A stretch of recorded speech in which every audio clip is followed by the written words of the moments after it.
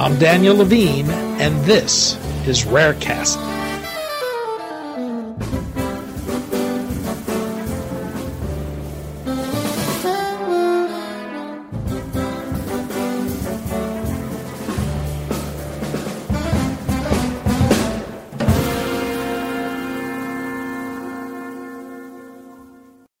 World Rare Disease Day, an annual international effort to create awareness for rare diseases, will take place February 28th.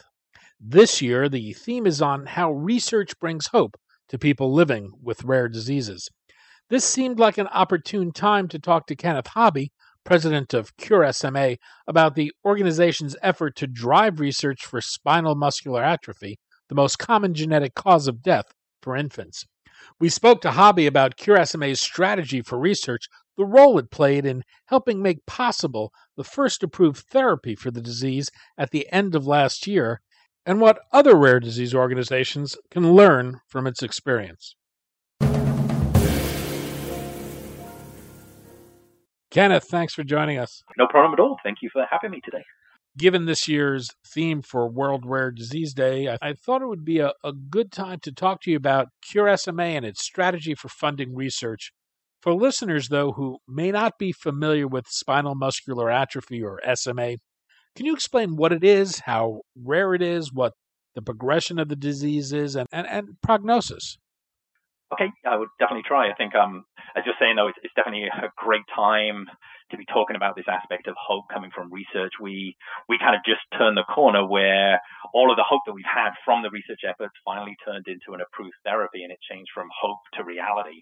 But it's really been hope for the last 20, 30 years that's come from all the research efforts and the progress that's done so much for our community. But we're a community that's about SMA, which is spinal muscular atrophy. It is the number one genetic cause of death in infants.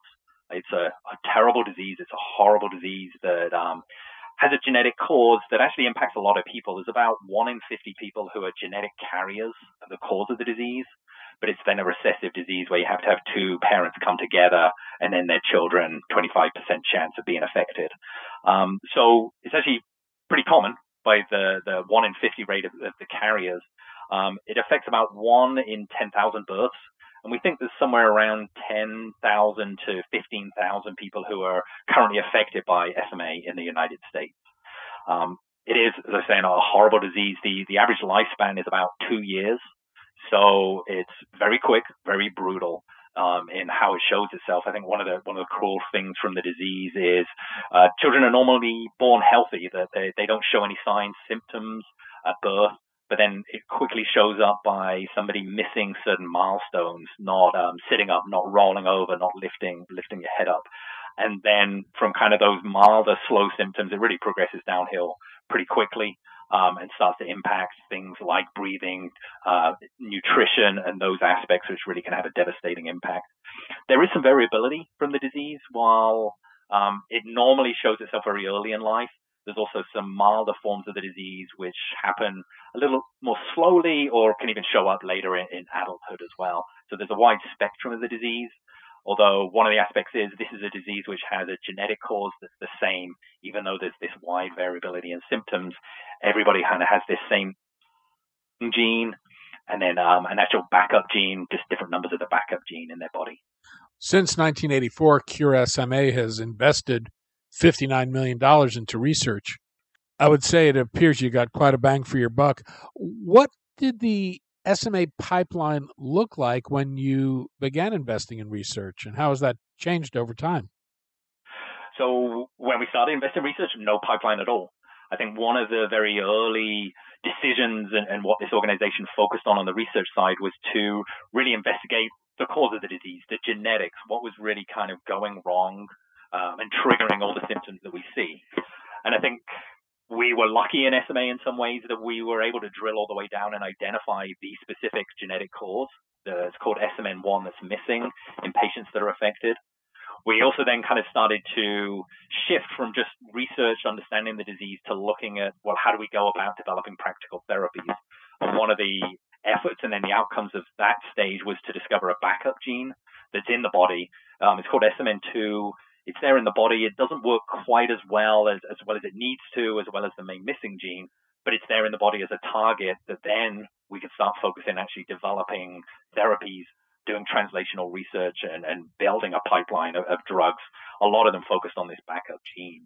So we started from nothing, did a lot of research to find out the cause, targets, and then we worked in an area where we actually funded particular therapeutic development programs, and worked through a process of building a pipeline where we'd start early stage programs and then encourage, incentivize license programs to our pharmaceutical partners to take those programs on into the clinic, where several programs still are. We still have, at this point, 1 approved therapy, 5 programs that are in clinical trials, and then I think we're now at another 12 programs that are in that earlier stage.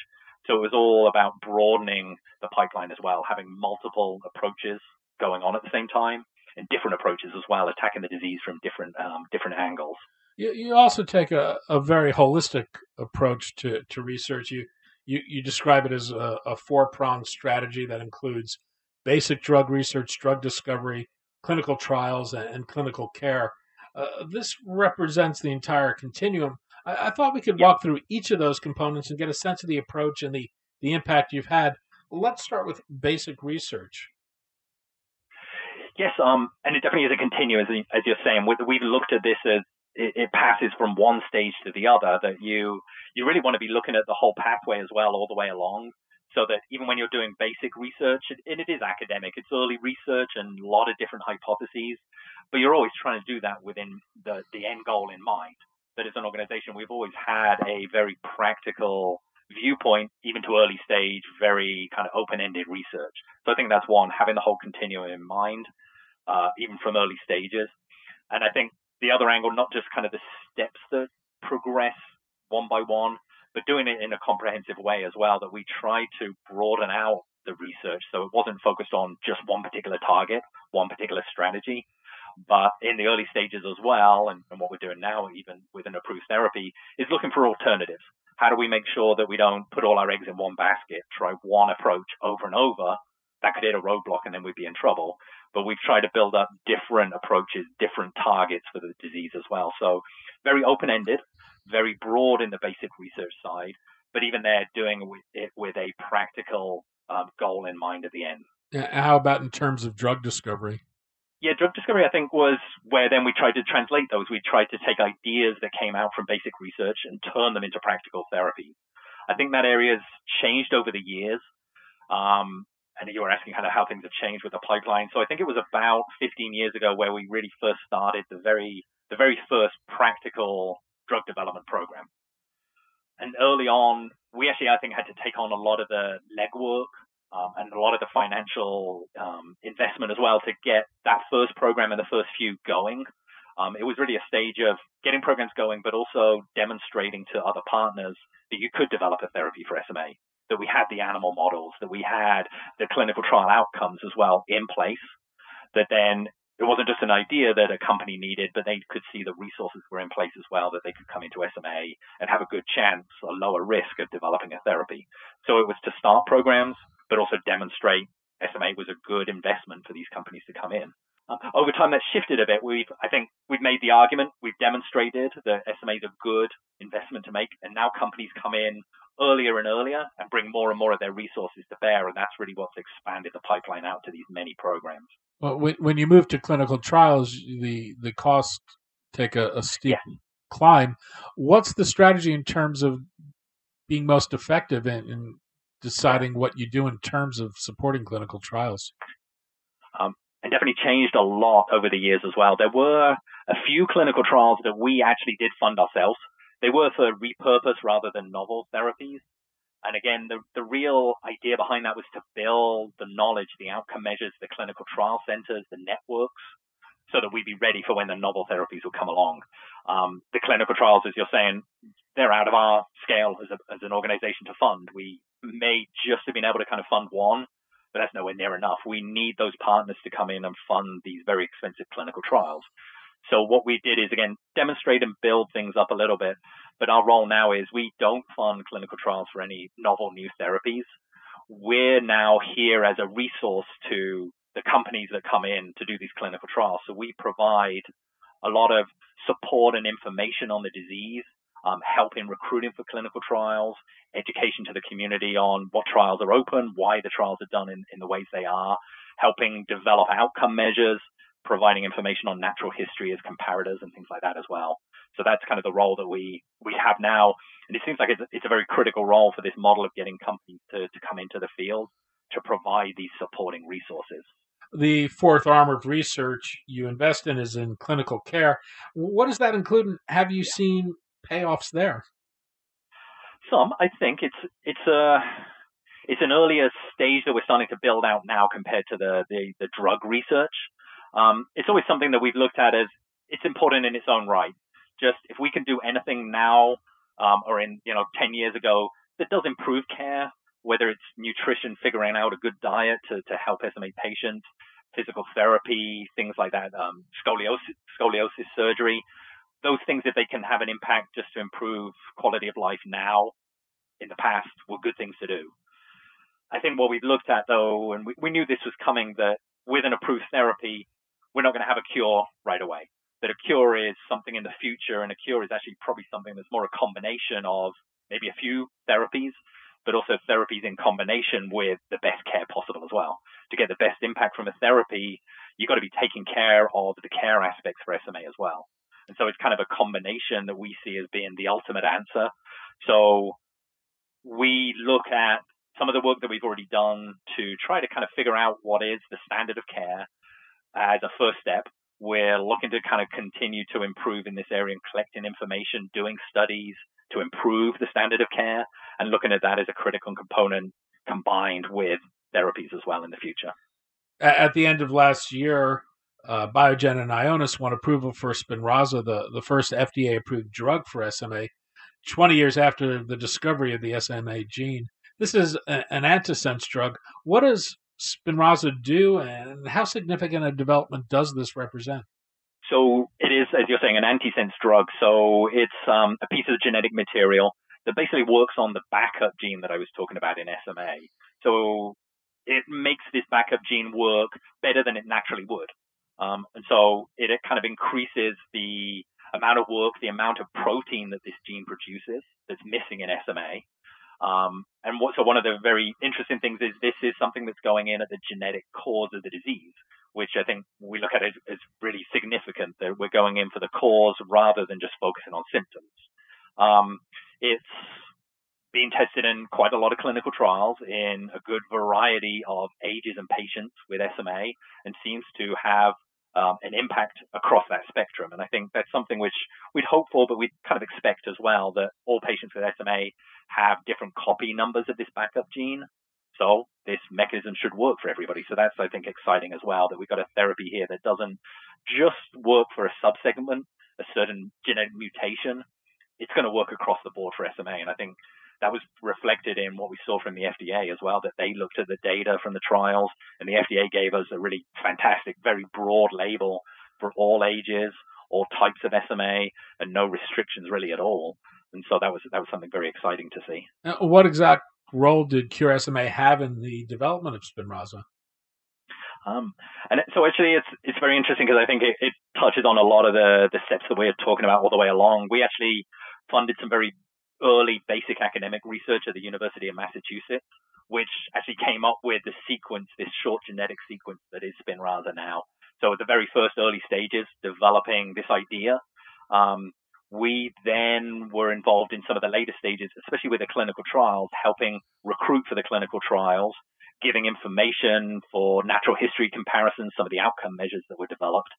And I think even when we're talking about this care side, that's something that we've done in the past and we're involved with now, that one of the critical things that we're focused on is access to this therapy. And how do we have enough hospitals, enough clinical sites around the country to deliver this therapy to as many people as we can possibly get access for? And that's something which builds from this clinical trial network, clinical care center aspect as well, making sure that we have educated, trained, interested sites, hospitals, and physicians in SMA and this therapy. And that's something that is kind of built up and is coming to kind of bear now as well. You mentioned earlier the therapeutic pipeline. I think you said there were 5 other SMA therapies in clinical development right now? Right now, yes, and then another 11 or 12, I think, in earlier preclinical stages as well. How varied is the modality of these therapies? Are they targeting different targets? Are they going after the same targets? And what hope do you have for their progression? Very different targets. I think that's something that we did want to try and build, and it has come to bear as well. So there's certainly other therapies in development that also work on this backup gene, SMN2, although they have different approaches. This is an antisense therapy. There's small molecules in development as well for their backup gene. Broader than that, though, that we also have a gene therapy that's focused on the main missing SMN1 gene and replacing that, so a different approach. Then also we have therapies that are in development that focus not on the genetic side, but those later stages in the disease, looking at the nerves and the muscles. There's a muscle therapy that's in development. And so I think it's coming at it from different angles, which spreads the risk around. But also, this is our ultimate hope, that if we can combine these different approaches together, the main gene, the backup gene, nerve stabilization, and even muscle improvement, the combination of therapies is what's ultimately going to allow us to kind of build what we'd like to kind of label as the cure ultimately. Cure SMA has been at this longer than a lot of the disease groups that are around. What have you learned in terms of setting priorities and forming partnerships with academic or industry partners that has caused you to do things a little differently or better today? I think one of the angles behind it all is it's the strength of the family community that ultimately matters. It's keeping a tight community of patients, of families, people that are impacted by the disease, and especially for us, families that have lost as well, keeping that core community together, which really, I think, has so much impact on the research and on funding research, raising the funds for it, but then also getting clinical trials done correctly. And again, that's not so much a funding thing for us, but making sure that we have the right information on the disease, that we have people participating. Really keeping one strong community together is what's allowed us to accomplish all that we have. And I think that's a very difficult thing to do in a rare disease, especially in a disease where you've got this kind of big breadth of kind of the experience, different symptoms from type 1 to this adult onset type 4, keeping that close community that we're one disease, we have the same genetic cause, keeping that together has been kind of crucial all the way throughout. And I think it's probably not something that we learned and changed over time, but it's something that became more obvious to us later on. It was always kind of the core of this organization, that we're about the community first and supporting each other. But I think we saw it really kind of play out in later years, that's really what triggered this amazing research progress in the end. And particularly for other rare disease groups that might want to mimic your success and learn from it, I think a lot are intimidated by the high cost of drug development. What would you tell them? It is expensive. I think that's why you need a strong community to work together to raise the funds that are needed. It isn't something that ultimately you do have to see through all to the end, though, because I think, it can be daunting when you see some of the clinical trial costs and what's involved in there. I think it's more if you can get the first stages, early stages, done correctly, you will then incentivize the companies and the other resources, investors to come in for those very expensive stages later on. So you will have to do some investment. But if you can get the early basic research stages done right, if you can build the models, the animal models of the disease, get clinical trial networks in place, go about, the basic research in a way that does incentivize translational work, it's feasible in the end to accomplish things like we've done, building this model and ultimately getting an approved therapy. Kenneth Hobby, president of Cure SMA. Kenneth, thanks so much for your time today. No problem at all. Thank you. Thanks for listening. For more information about rare disease and to connect to the rare disease community, go to globalgenes.org. To keep up on the latest news and trends affecting the rare disease community, be sure to visit raredaily.org. You can subscribe to the Rarecast RSS feed through raredaily.org or through SoundCloud, iTunes, Stitcher, or your preferred podcast manager. The Rarecast is produced for Global Genes by the Levine Media Group. You can also find our podcast, The Bio Report, on these popular podcast sites. Our theme music is composed by Jonah Levine and performed by the Jonah Levine Collective. We'd love to hear from you. Drop us a note at danny@levinemediagroup.com.